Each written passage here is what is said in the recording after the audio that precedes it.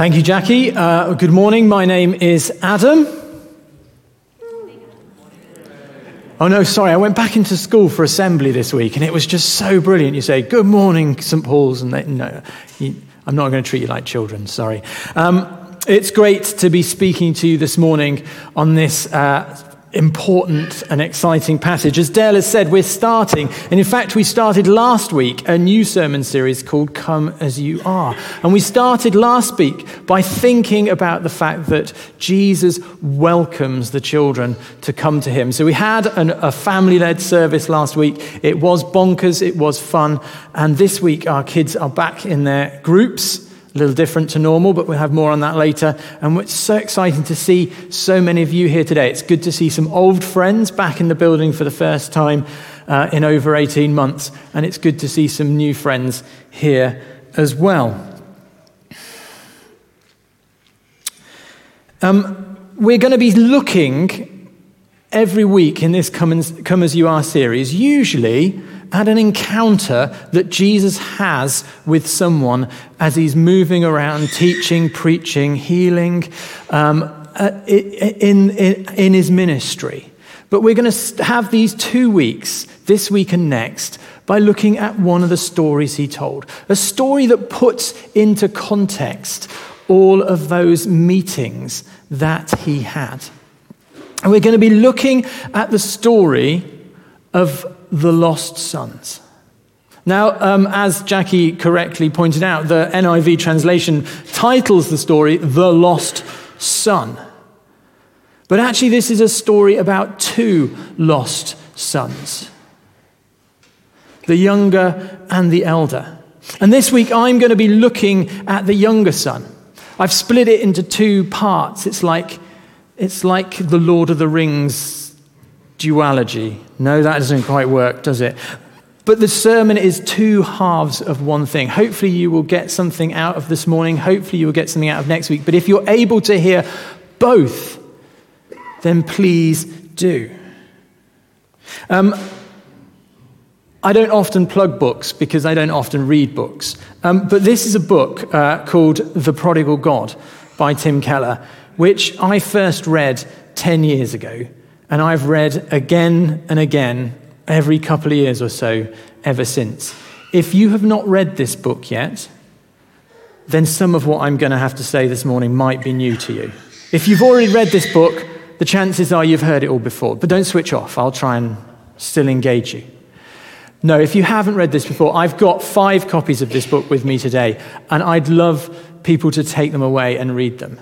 We don't have enough time over this week and next week to go into this story in as much detail as Tim does in this book. And it can be life-changing to read this book. So if you haven't read it before, I've got 5 copies. I mean, I'm dyslexic. I don't read many books. And I've read this one 5 times. You owe it to yourself just to read it once. You could probably get it over and done with in a couple of hours. So you can take it away, read it over the next couple of weeks, bring it back, hand it over to someone else, and it can be the church. We could have a church library. Do you remember the 80s? Yes. Do you remember the 70s when we used to win tennis matches? Sorry, that was before I was born. No. So if you want a copy of the book, if you want to take it away, then please do come and see me afterwards, or I'll be throwing at people as you try and leave the building. But this story is about two lost sons. And the big idea today is just simply, are you lost or are you found? That's the question I want you to be asking yourself, to be asking before God this morning. Am I lost or am I found? I think for some of you, as soon as you hear that story, you're already thinking, I feel so lost at the moment. And hopefully there's going to be something over the next couple of weeks where God is going to put that lostness into context and let you know that he is here for you, that he has come to find you. For others, you might know that you are found, that God loves you, that God has saved you and God is with you. But for many of us, our lives might well be a mixture of the two, of lostness and foundness. But are you lost or are you found? As I said, this passage puts into context all the meetings Jesus had with different people. And I'm just going to read you verses 1 and 2 of chapter 15, which was way before where Jackie was asked to read from.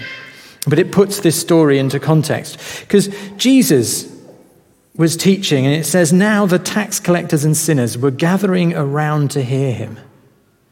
Just imagine that for a moment. Imagine coming to church and being able to say that the tax collectors and the sinners were gathering together to meet with Jesus.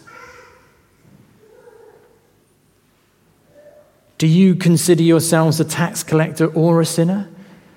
Do you consider yourself a nice middle-class North Kingston type of person? Where do we fall into that?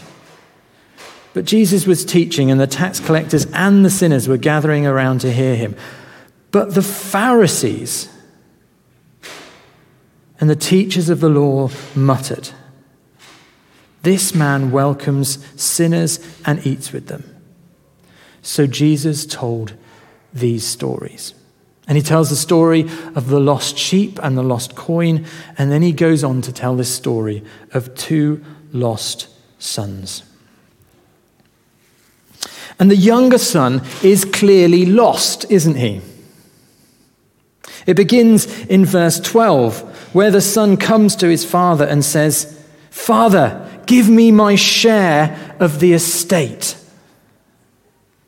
My father is here this morning, and most Christmases he asks me to make him a Christmas list. Yes, I am still only 8. We can talk about that later. And I always put on it a Tesla. As yet,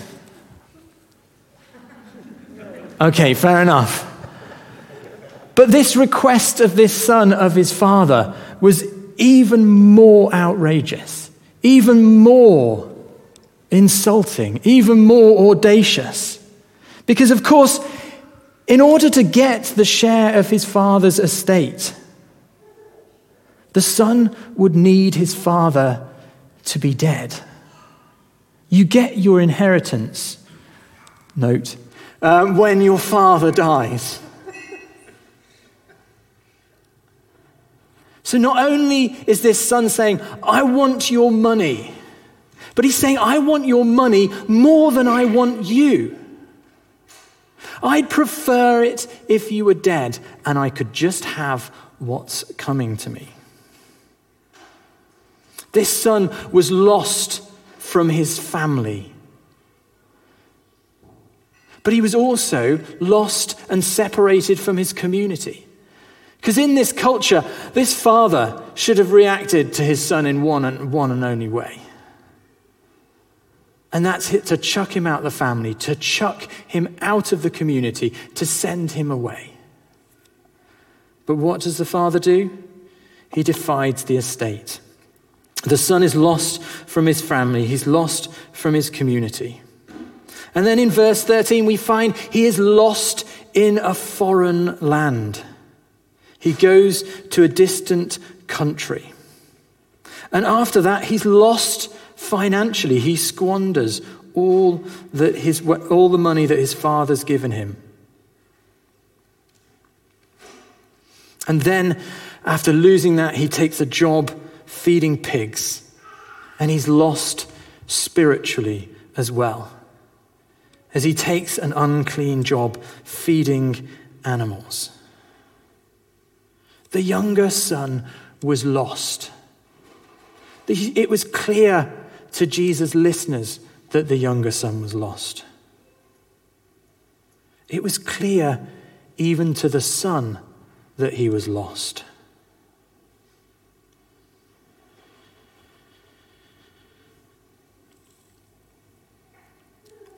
Who do you think of when you think of someone who is clearly lost?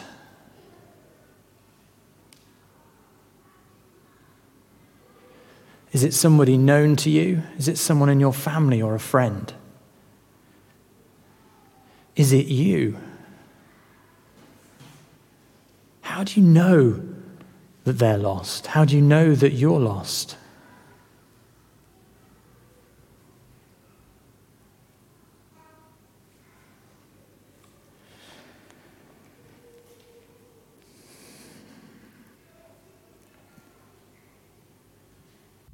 One of the things I think we need to be careful of as a church is not simply pronouncing on other people that they are lost.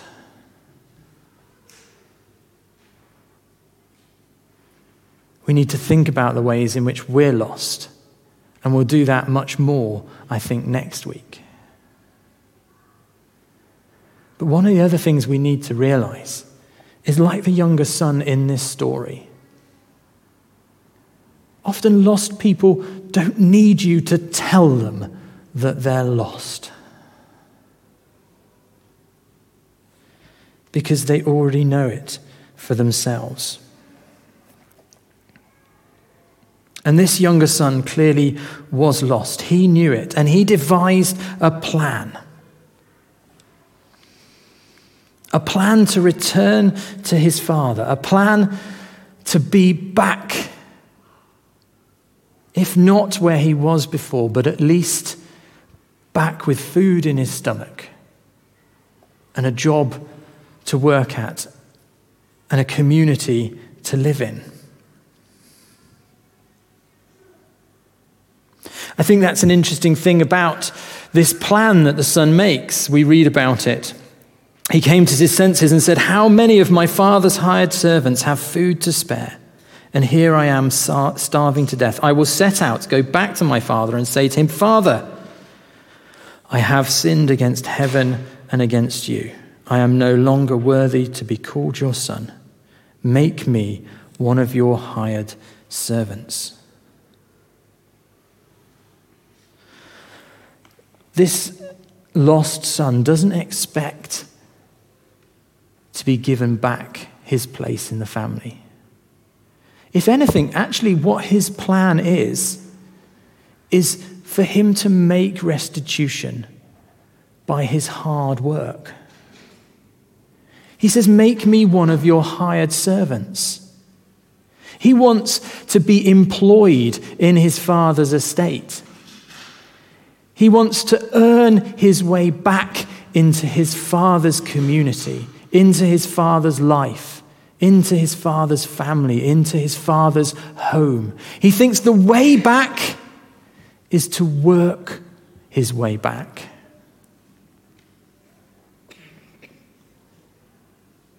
But it's a bold plan, isn't it?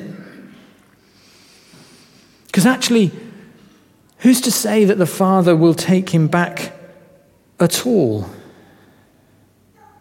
His father shouldn't take him back. He should ignore him, or worse, turn the community against him. And how, of course, could he ever pay his father back? He squandered probably something amounting to 1/3 of the family estate. He could never pay the father back in his own work. But with bold plan in mind, he gets up and he goes to his father. And we read this in verse 20.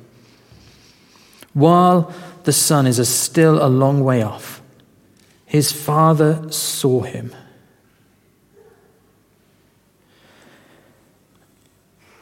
That always moves me,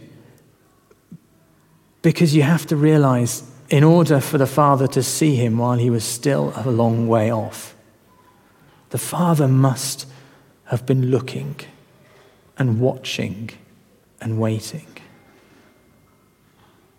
There's this son who's turned to his dad and said, "I prefer it if you were dead. Give me all that you owe me and I will leave." His father would have been right to be angry, right to be hurt, right to be upset, right to wash his hands of this son. And he may well have been many of those things, but in his hurt, in his pain, He watches and he waits. He hopes and he longs to see that son coming home again over the horizon far away. While he was still a long way off, his father saw him and was filled with compassion for him. His heart broke for his son. He must have left this cocky young man with fine clothes, probably with animals and goods, with gold in his bag. But as he came over that hill, his father was filled with compassion as he saw his loved son in the condition that he'd become, with no money, probably no decent clothes, probably slumped over, not sure how he would be received. And the father ran to the son.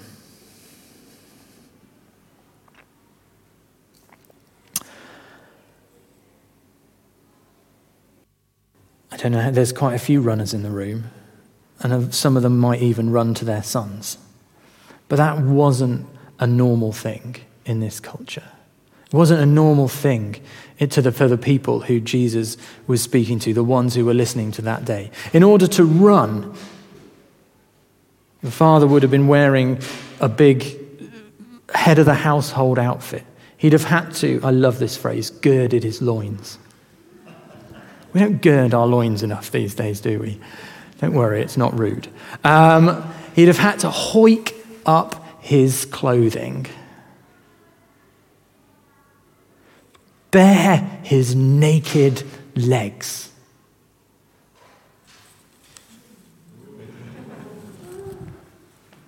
I mean, Dale is leading this morning in shorts. Thank you, Dale.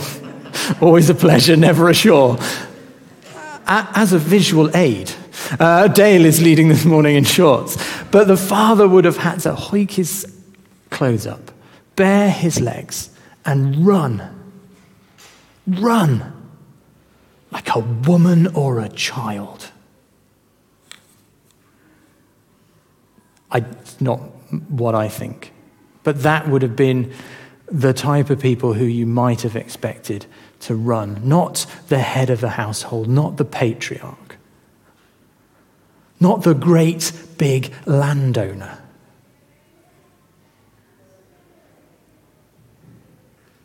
But that's what this father does. Humiliated by his son in the request for his money. Humiliated by his son as he left home. Humiliated by the son who returned expecting to be allowed back. He then humiliates himself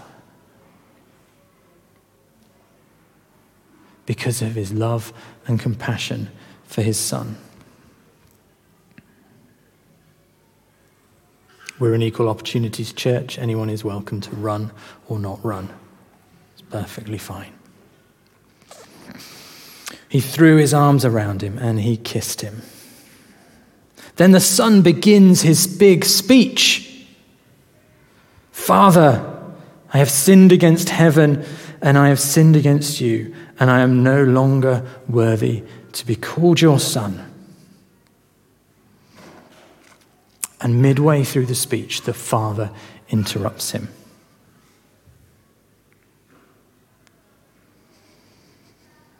Before he's able to say, Dad, it's okay. I've got a plan. I'm going to earn my way back. I'm going to earn enough money to pay you back everything I took from you. You can let me back into the house. Before he's able to say that, the father interrupts him. He reinstates him into the family. He calls for the best robe, his own robes, and he puts them on his son. He calls for the best ring, his own rings, and he has them put on his son.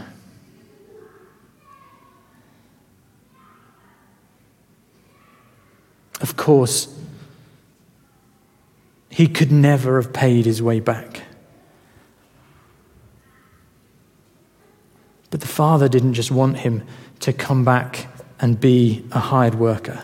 He wanted him to come back and know that he is still a son and he is still loved.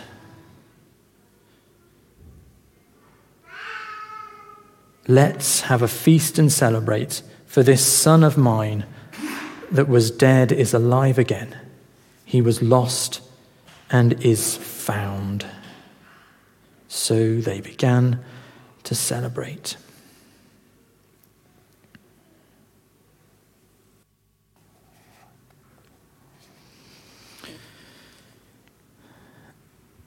In telling these stories,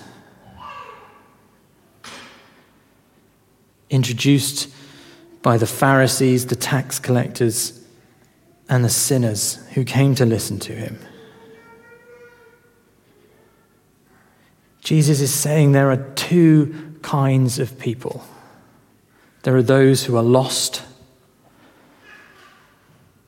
and those who have been found by God.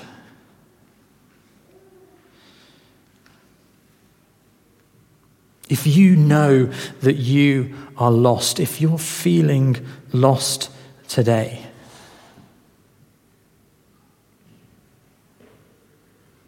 then come home to the Father. You can't be any more lost than this son was.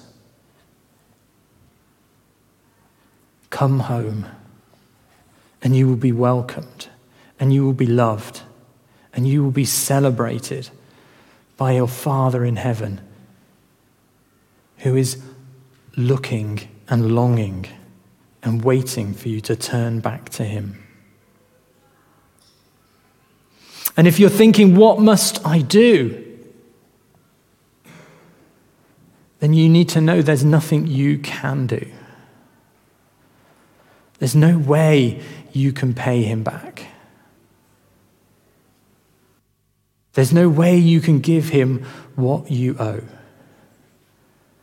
But there's no need to. Because, as we'll find out next week, he has paid everything for you. Your job is just to come.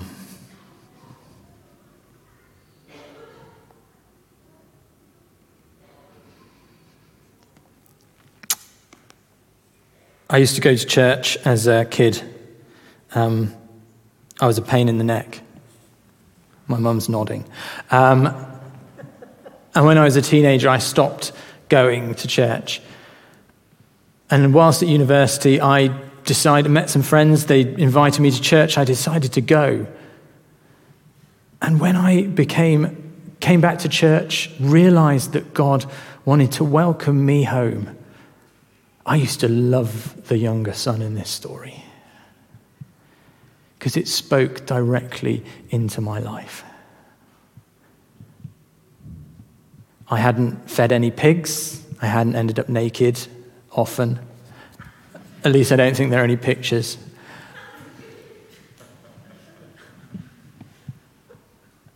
But it used to always move me. And I joined churches and I was there with people who, I would go, how amazing is this story? And they would say, I kind of think the older son's right. And I didn't get it. I didn't understand it. I thought they were mad. But I've been a Christian now. I've been back in church for 20 years. And I've begun to realize that although there's still some of the younger son in me, there's some of the older son too. And I'm kind of treading on Ellie's toes, but she's not here, so she won't know. But just as the vicar of St. Paul's, before we move on to hear about the older son next week, what I want to say to you guys, if you're here and you've been here for many years and you're a regular here, if you call yourself a member of St. Paul's, if God brings some younger sons through that door, or daughters, same difference, how are we going to react to them? What are we going to do?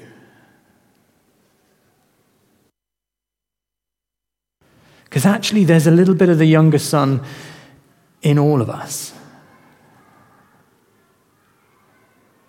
My laptop's just gone into screensaver again. There we go. Good work, John.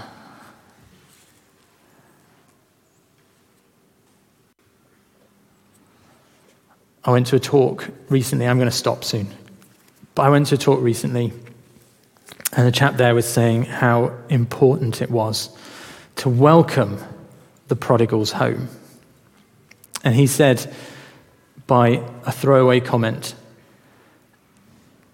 and if God brings prodigals into your church, you better pray they meet the Father before they meet the older son.